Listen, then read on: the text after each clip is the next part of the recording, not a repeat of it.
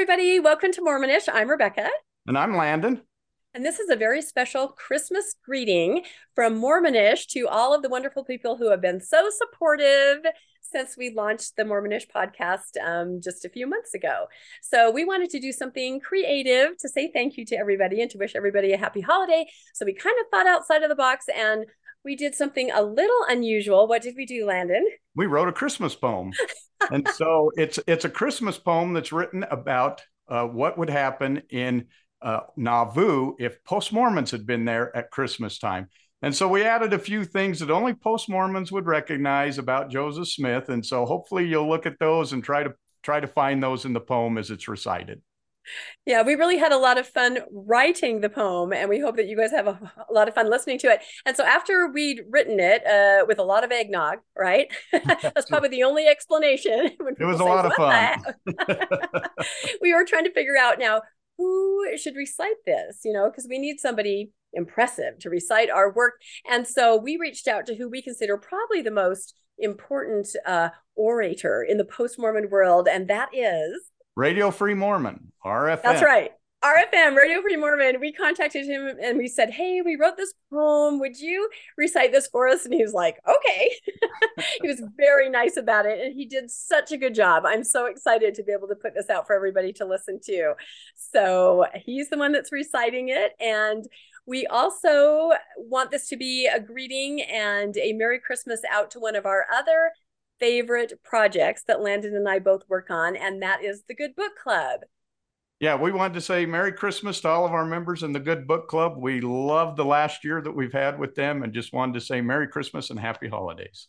Yeah, it's just been incredible. Everybody in Mormonish and the Good Book Club, you guys are all just wonderful. And we hope that you have just the most amazing holiday season and Happy New Year. And why don't we tell everyone the title of the poem, and then we'll just stop talking and we'll roll it. Okay, 'Twas the night before Christmas in Old Nauvoo, an ex-Mormon tale. That's it. We hope you guys really enjoy it. Happy holidays, everyone. Merry Christmas.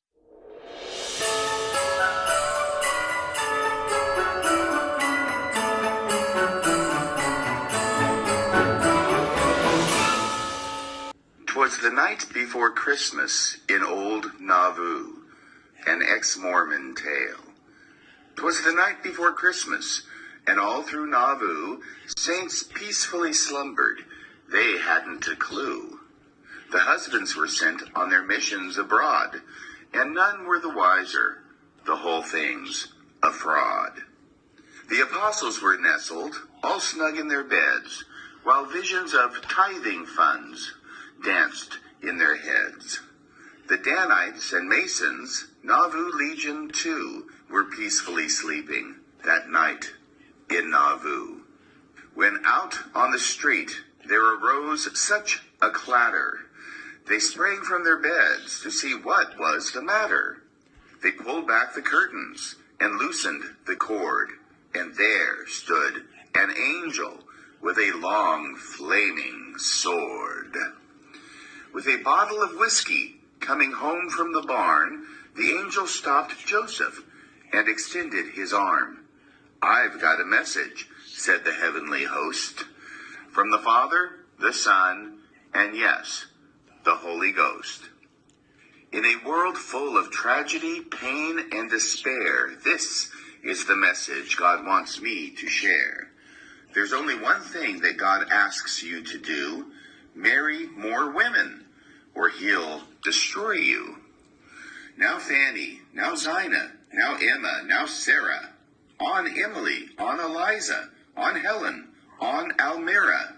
The Relief Society counselors, your harem will grow: Elizabeth, Miranda, and Eliza R. Snow." Joseph froze where he was and stood very still. "Guess I don't have a choice. It's clearly God's will.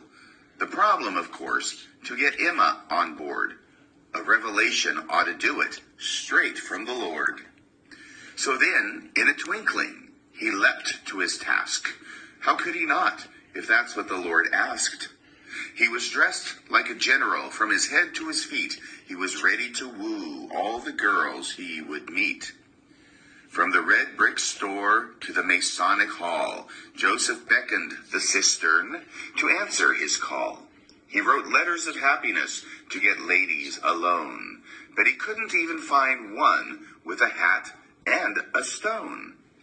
He peeked in the windows, he scried at the doors, he tiptoed down hallways and crept across floors.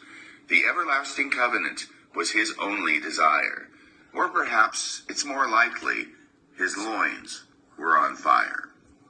He suddenly turned of a presence aware to see mothers and daughters and sisters in pairs. The women were seething, their faces abhorrent. We heard of your plan, and we ain't fallen for it. You're a scoundrel, a scumbag, the worst that we've seen. You'll even wed girls just shy of 15. And in the front of the crowd stood Emma, his wife, which really made Joseph fear for his life. We'll finish the job that the mob couldn't do. You're speaking as a man, and we're on to you. They had him surrounded. We won't be your wife. Bring the tar and the feathers and the castrating knife. Joseph sprang to his horse. His tooth gave a whistle, and he rode out of Nauvoo at the speed of a missile. And the women exclaimed as he faded from sight, "Merry Christmas, old Joe. You're getting nothing tonight." Thanks for joining us for another episode of Mormonish.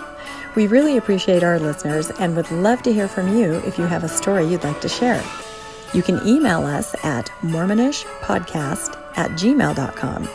You can also find us on Facebook, Instagram, and on our website, mormonishpodcast.org. And don't forget to look for us on YouTube and like and subscribe. Keep joyful, everybody.